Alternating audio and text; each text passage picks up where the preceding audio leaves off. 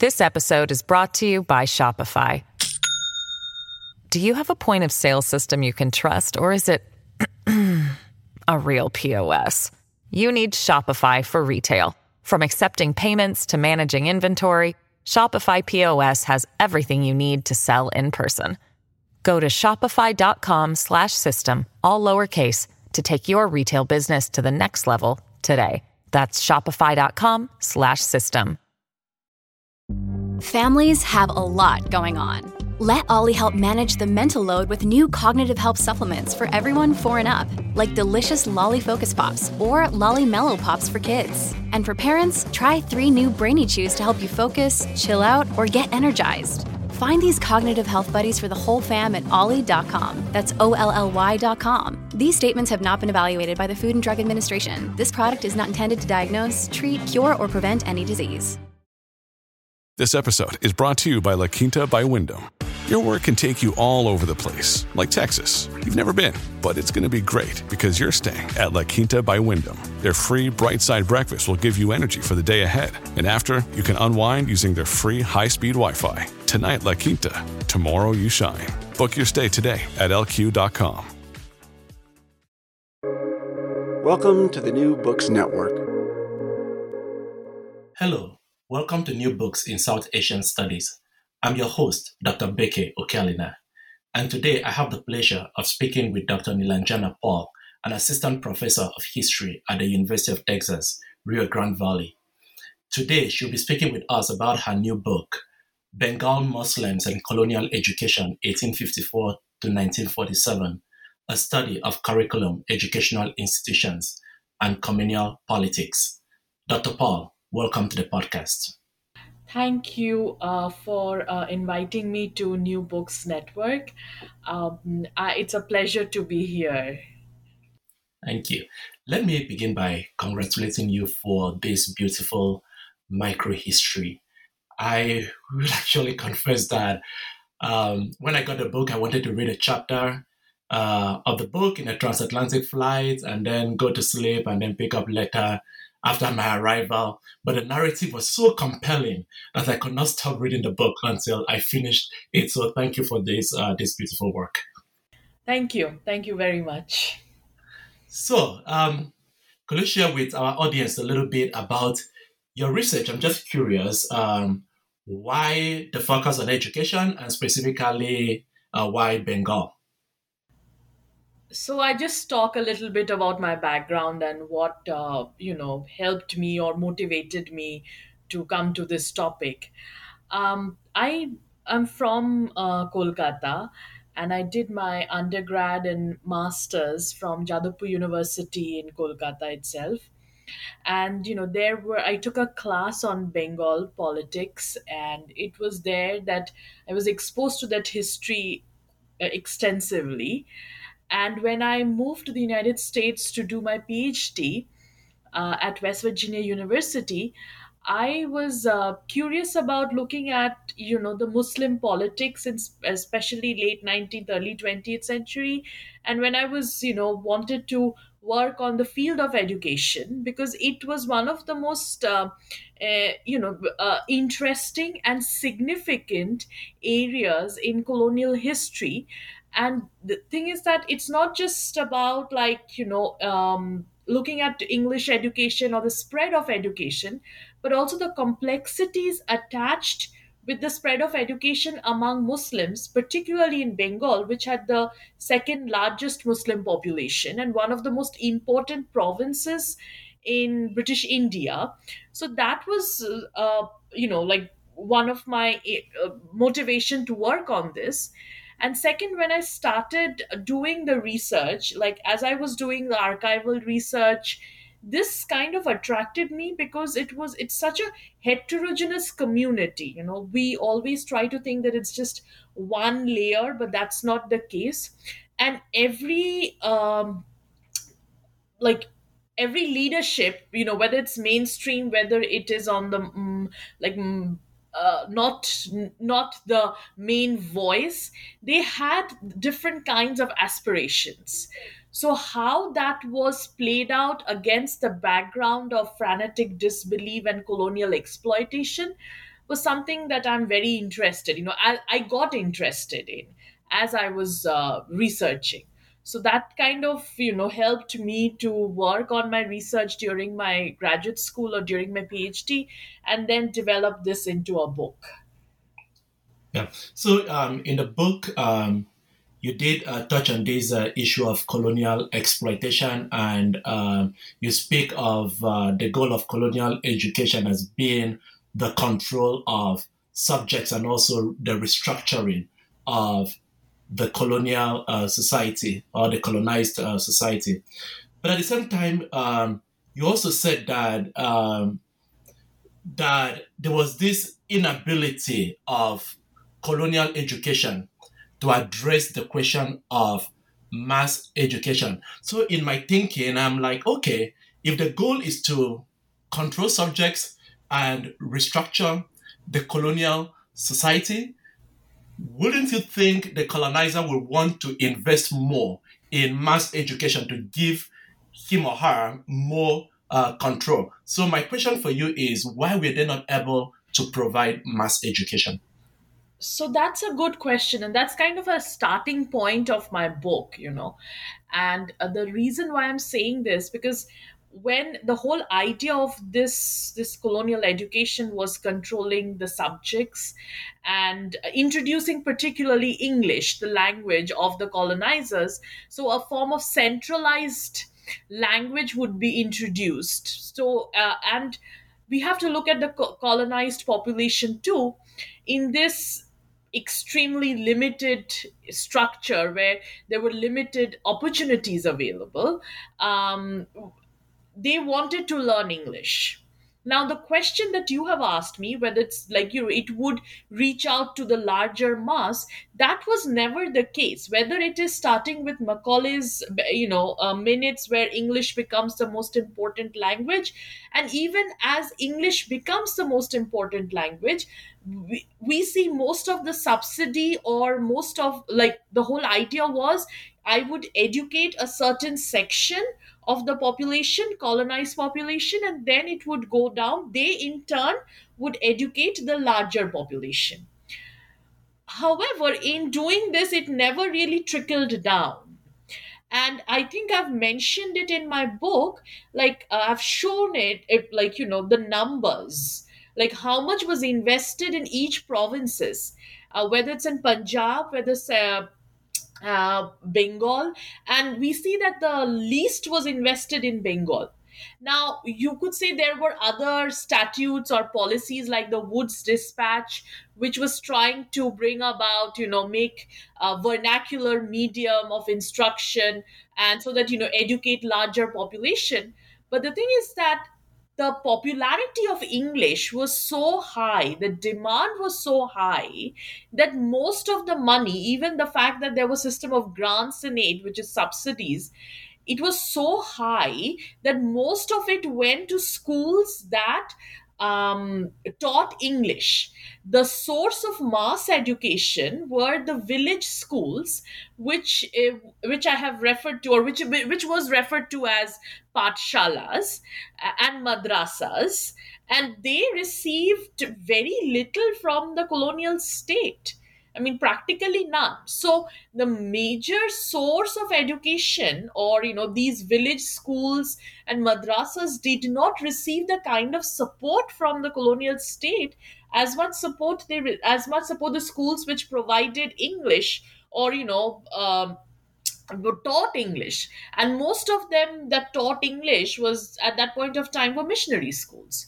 So the question is, even if they were trying to, or even if if the whole idea was after the Charter Act of 1813, that the responsibility to educate the colonized population rested on East India Company, the reach wasn't that large. And that's why the question of mass education comes in, because it wasn't to that extent. And here, when I'm talking about masses, I'm referring to both Hindus and Muslims, particularly the village population. Okay, yeah. So you talk about this shift, right, to English education, which you said, there was a high demand for English education. So my question is, actually, I have two questions here.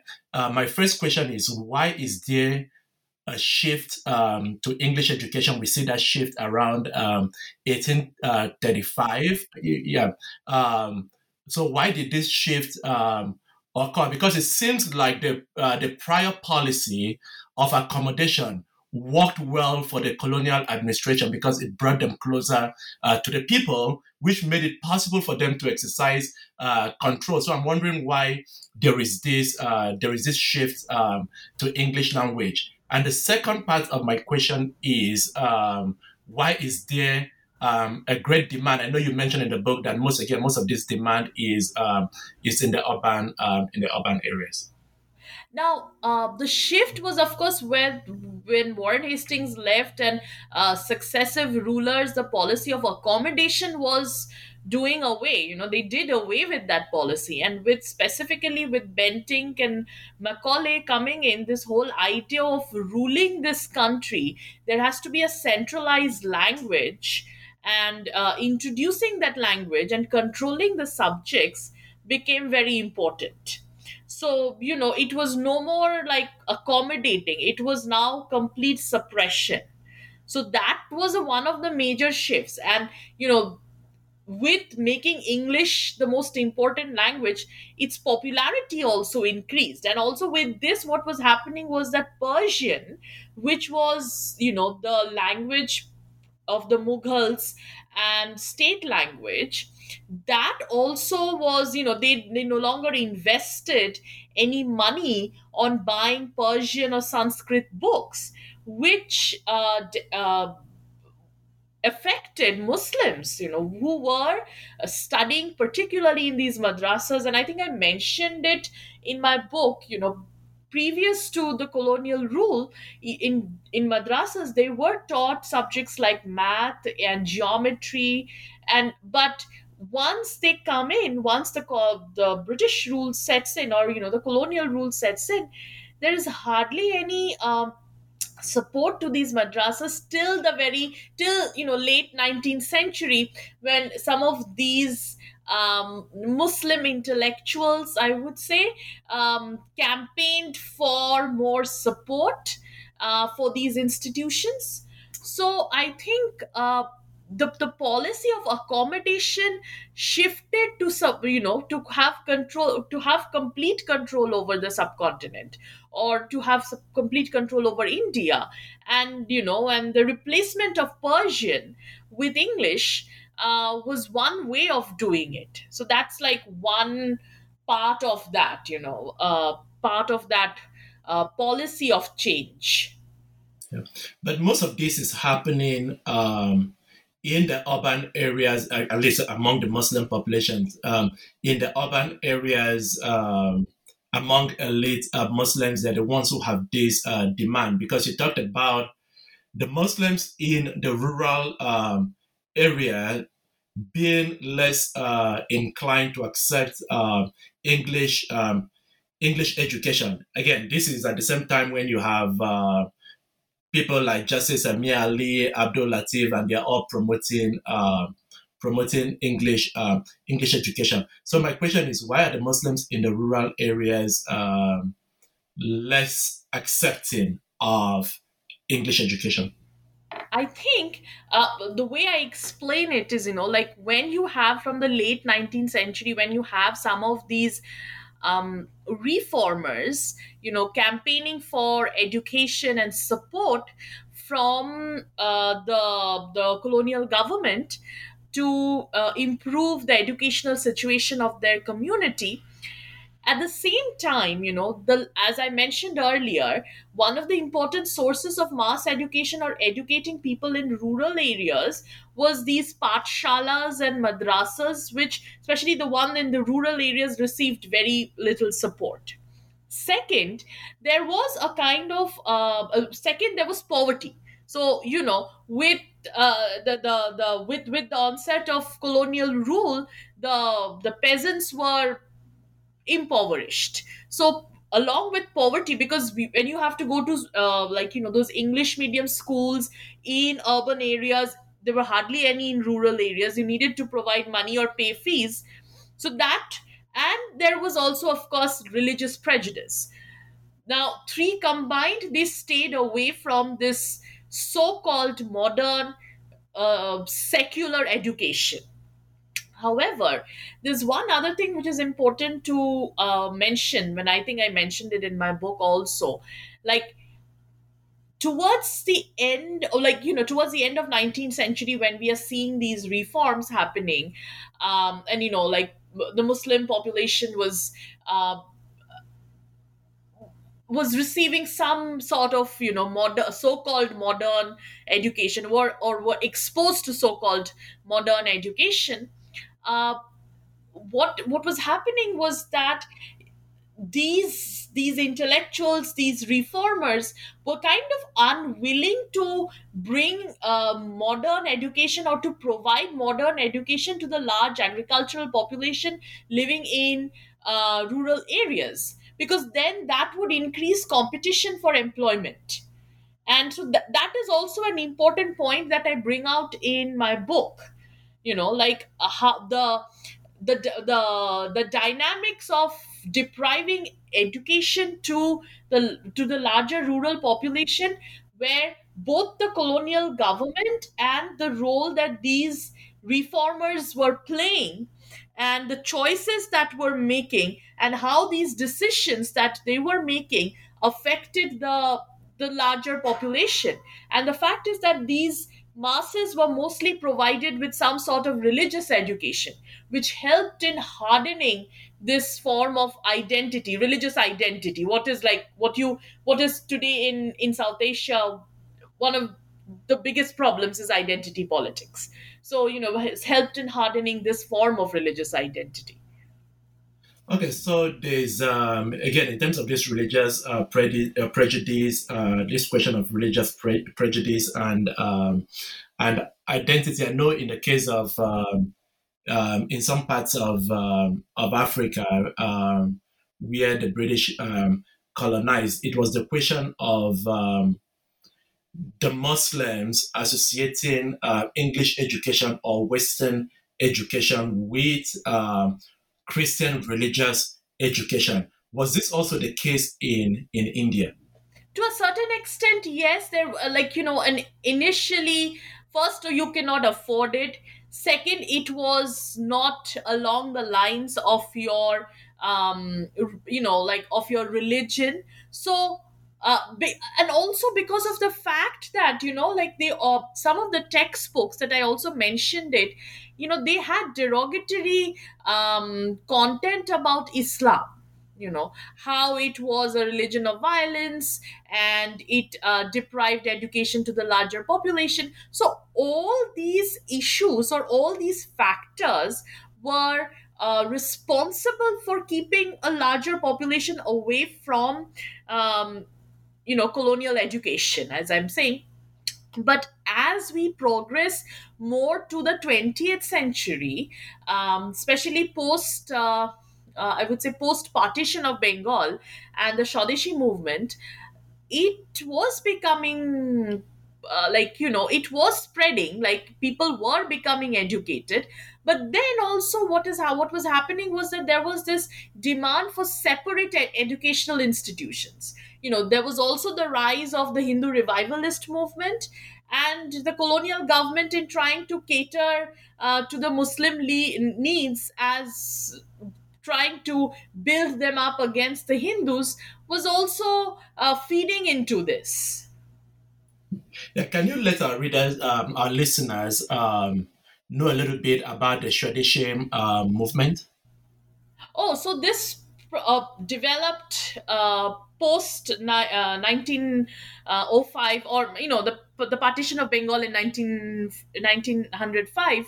And so this movement that developed, it actually focused on using um, indigenous products, going to more national school, or nationalistic schools. These So there was this whole idea that um we are going to boycott foreign goods, foreign schools. But it also had a very Hindu revivalist symbolism, which alienated a large Muslim population. They were unwilling to support this form of movement, because, and I mentioned that in my book, or I discussed that in my book extensively, and to show that, any form of reforms that were introduced during, or educational reforms that were introduced during the partition or the post partition era, how the Muslim reformers or the mainstream Muslim intellectuals were supporting that. And a section was supporting that. I wouldn't say everybody was supporting that. And then there was a section that wasn't supporting that. And how, after the revocation of the partition, um, that group becomes stronger, led by an intellectual called Fazlul Haq. So, what I'm trying to show is that I bring out through my book not just colonial education and its impact, but also looking at these different strains within the Muslim community in Bengal, and how and how they interacted, or how they viewed colonial education in their path to progress under colonial rule. So your response just raised so many questions for me. One is on the partition, the other is on the Hindu revival. That we seem to have something today of another kind of Hindu revival, Hindutization of India with Hindu nationalism. Whether there are any connections between this period you write about in your book and what is going on today, and then the politics of the partition. We know there are some Muslims who oppose the partition, and there are Muslims who are in support of the partition, right? So could you speak more about, take us behind the politics of the partition, and then we'll come to the question of the Hindutization of India. I will, come to the question of Hindutva, or the rise of this right-wing Hindu nationalism in India a little later. But let me talk about the 20th century, which I give a lot of importance in my book, because it was a period, there was so much going on at this point of time. There was partition of Bengal in 1905, the Swadeshi movement, which had this form of Hindu revivalistic symbol, which alienated a large a chunk of the Muslim leadership. And, so in trying to cater to their needs, and trying to develop Muslim intellectuals as opposite to the Hindus, the colonial government was promoting or supporting some form denominational education. And they were supporting madrasas at this point of time, in the sense they were coming up with schemes like the reform madrasa, where in madrasas you have English education, so that you could be eligible for government jobs. But still, it wasn't, these schemes or these policies were not successful, because eventually, as we go through the decades of 20s and 30s, and even towards the end of colonial rule, we see these madrasas going back to this form of religious education. And that was making them further ineligible for government jobs, because they were, of course, not exposed to modern secular, so-called secular education. As that was happening, so there was constant tension between these communities over what kind of education should it be. As they were, as people were getting educated, there was also separatism, it was also promoting a form of religious separatism. That's what I'm trying to show through my book. And it's not, this is also shown through institutions, educational institutions. And one of the institutions that I give a lot of emphasis on in my book is Dhaka University. Though I have talked about other institutions, even towards the end, I talk about female education and some of those institutions, but I have given a lot of significance or, importance to Dhaka University and the communal politics over that. How some of the leaders, the Hindu leaders or vice chancellors of Calcutta University was opposing um, uh, Dhaka University. And they were like it was not the Oxford of the East but referred to as Mecca of the East.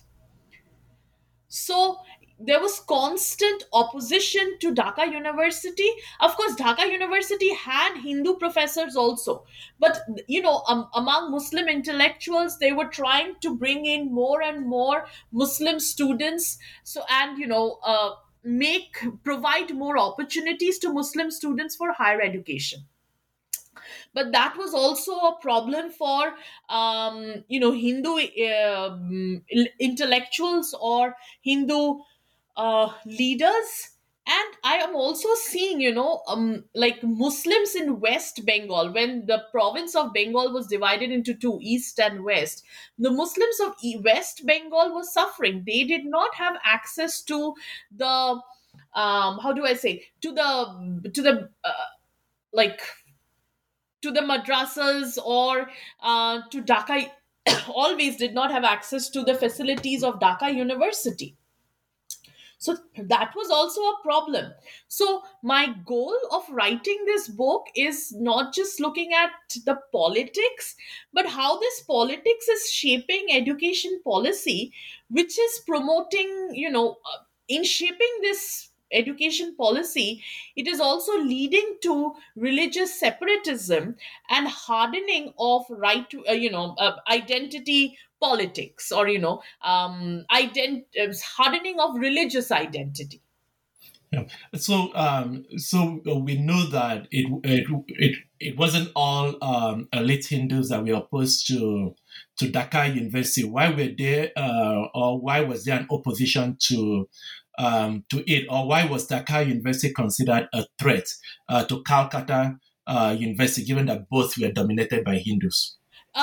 Calcutta, because it was considered a threat in the sense that these intellectuals or the Hindu or the leaders, they thought that most of the funds would now go to Dhaka University. Like they will, the government would start supporting that university at the expense of this, which was supposedly the first university in the country. So that was also a cause of concern for them. And perhaps the funding, the financial expenditure and the support was definitely a cause of concern for them. And so I do give a lot of emphasis on the communalization of this university education, and also looking at this Dhaka University becoming one of the premier institutions, and the opposition that it was facing, it's the fact that their standard of education is not as good as Calcutta University. It is mostly catering to Muslims. That was not the case. Of course, there was a lot of special provision for Muslim students. There was a particular Muslim hall and for students. But it wasn't just for Muslim students. I mean, they were definitely the initially they were not more in number, but efforts were made to bring or avail those opportunities for higher education to Muslims. But of course, that the support that the government was giving to giving to this university was disliked by Hindus. This episode is brought to you by Shopify. Do you have a point of sale system you can trust, or is it a real POS? You need Shopify for retail. From accepting payments to managing inventory, Shopify POS has everything you need to sell in person. Go to shopify.com/system, all lowercase, to take your retail business to the next level today. That's shopify.com/system. Yeah. So it also seems like there is a turning point, right? Where there's this strong British anti-imperialist um, position in which both the Muslims and the Muslims and the Hindus, they come together to agitate. I believe it was the Khilafat agitation, which had a very universalist overtone, and that evolved into the non-cooperation movement. Can you speak about this non-cooperation movement and how that also changed, where at some point some of the elite Muslims began seeing it as being detrimental to their own cause? Yes, I mean, that was one of those movements which was bringing these two communities together, the non cooperation movement. But also, I mention it, some of the Muslim intellectuals were opposing this movement because they were not about boycotting government schools and colleges. I mean, Fazlul Haq, I think I dedicate a chapter on him in my book, and he particularly talks about that boycotting any form of government institutions, educational institutions would hamper the progress of the Muslim community. As it is, they were behind Hindus. As it is, the government wasn't hiring all of them. So on one aspect, we see that Hindus, these movements were bringing Hindus and Muslims together. But when these movements failed, there was complete communalization of politics. There wasn't any further progress.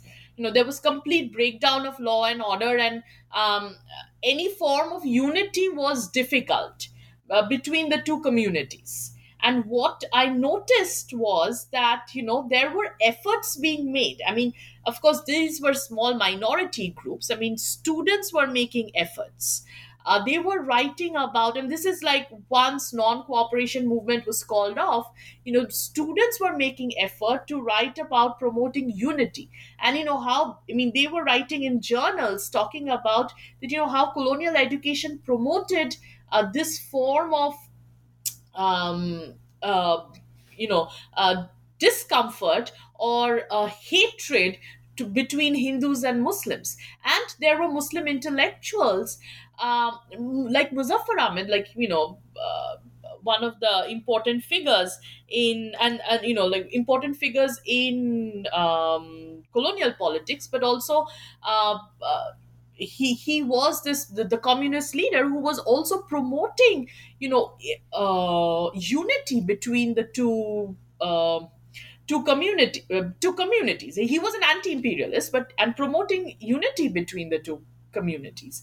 So I think I touch on different aspects of the policies, but also I am looking at different voices that were coming up in terms of colonial education. Yeah. So you mentioned Fazlul Haq, and one example is again you just mentioned how he opposed the non-cooperation movement, even though he cautiously supported it and supported the Khilafat movement at the beginning. And you actually described his political career as being marked with contradictions, and you gave several examples of those contradictions. This is the way I looked at his. Um, I look at his politics, right? He's been very pragmatic, when every context to see how it favored his goals. I mean, sometimes politics is the art of the possible. Will you agree with this kind of understanding of Hawke's politics, because it kept shifting and changing over time? Yes, and to be honest with you, there's a lot of work has been done on Fazlul Haq. He's a very significant figure in Bengal politics, and especially Bengal Muslim politics. Now, I given the different shifts that, in his policies that he was making, the different alliances he was making, and like representing the Krishak Praja Party, the KPP, the party of the party of the Jodhars, and the different alliances that he made towards the end of colonial rule. But he was actually committed to promoting Muslim education. That he was there, that was my goal of looking at it. Despite all these alliances that he's making and breaking, and of the new alliances that were formed, he was committed to promoting Muslim education, and he also, of course, promoted Muslim women's education. So he was pragmatic. I would say he was democratic in his own way. Given the circumstances that he lived in, he worked within those circumstances to achieve his goals. And in this, he was actually making effort to promote primary education because he supported that. And different districts of East Bengal, whether it is Moymonsingo, where and Bogra, they were trying to bring about primary education. And he also promoted women's education by establishing or playing a crucial role in starting Lady Brabourne College in Calcutta. I mean, that's one of the most important colleges today for female education. So he was democratic in his own way, given the circumstances. Yes, he was secular, but at the same time, he wanted to promote the interests of his own community also. Okay. Yeah. As I read your book, one of the major contributions that I think your book makes is the historiography on the 1947 partition of India. Yet in the book, you didn't talk much at all about the 1947 partition, even though you spoke about the Bengal partition. Can you just share with us more about these connections? Sorry, can you just be a little bit more clear? I didn't get that point of yours. So, how does your book help us understand the 1947 partition of India and Pakistan? Okay, thank you. Now I'm a little clear with it. So my book is actually showing you, this communalization of education. And in this process, how towards the end, the situation was so bad, it was so communal, that at the fact is that it starts with these policies of appeasing one community over the other. And in trying to do so, towards the end, it is such a difficult and a communal situation that it was difficult for the two communities to live together. The Muslims would say it's the Hindu tyranny. We don't want to live under this under a Hindu government, because in Pakistan, though they did not know where Pakistan is going to be, they said under Pakistan you did not have to compete for jobs with Hindus. You can have the kind of education that you want. It wasn't like it was an elusive dream, but they wanted that because the situation was so communal. And there was, of course, I mean, the British or the colonial government had a huge role to play, promoting this form of separatism, or supporting this form of separatist politics, led to complete breakdown of unity between the two communities. Okay, so I'm not going to let you go without bringing you to a question I asked earlier on Hindu revival. Which you spoke about earlier, and how that fits into what we are seeing in India today. Does your book help us? How does your book help us understand this new Hindu revival, or the Hindutization of India? Or what can we learn from your book? Yeah, I mean, this is a very difficult question. Like, I feel when I was growing up, at least there was, I mean, this this communalization, rise of Hindu identity politics, it started in the colonial period, the RSS, all of these organizations.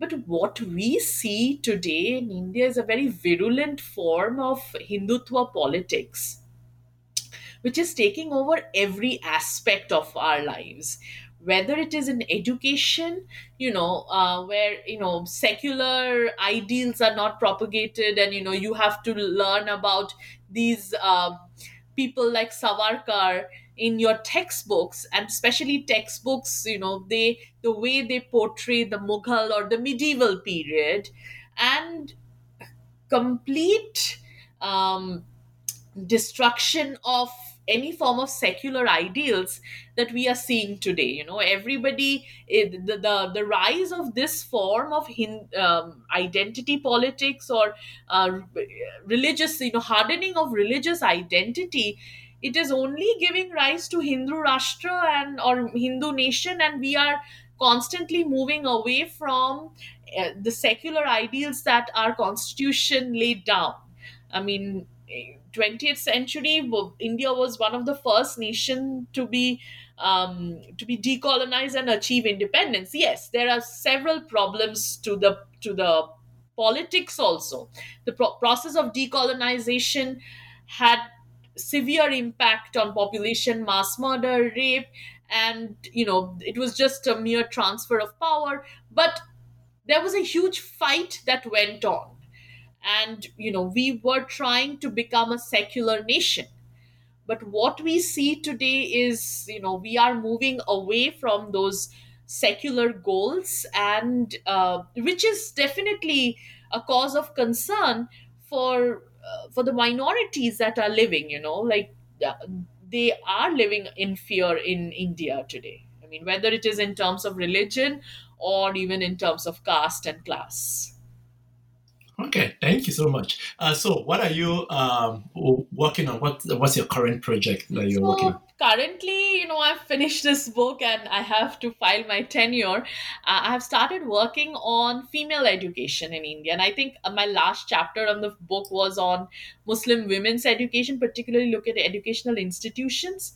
But now I have started working on, I've just like women's education in India, particularly looking at in school education, and also looking at the spread of medical education among women. Okay, I hope you will come back to the podcast when you're done with that project and speak with us about the book. Thank you very much for having me. Thank you so much, Dr. Nilanjana Paul. Thanks for sharing with us about your book. The book is available on Amazon and on major bookstores around the world. Thank you for coming on the podcast.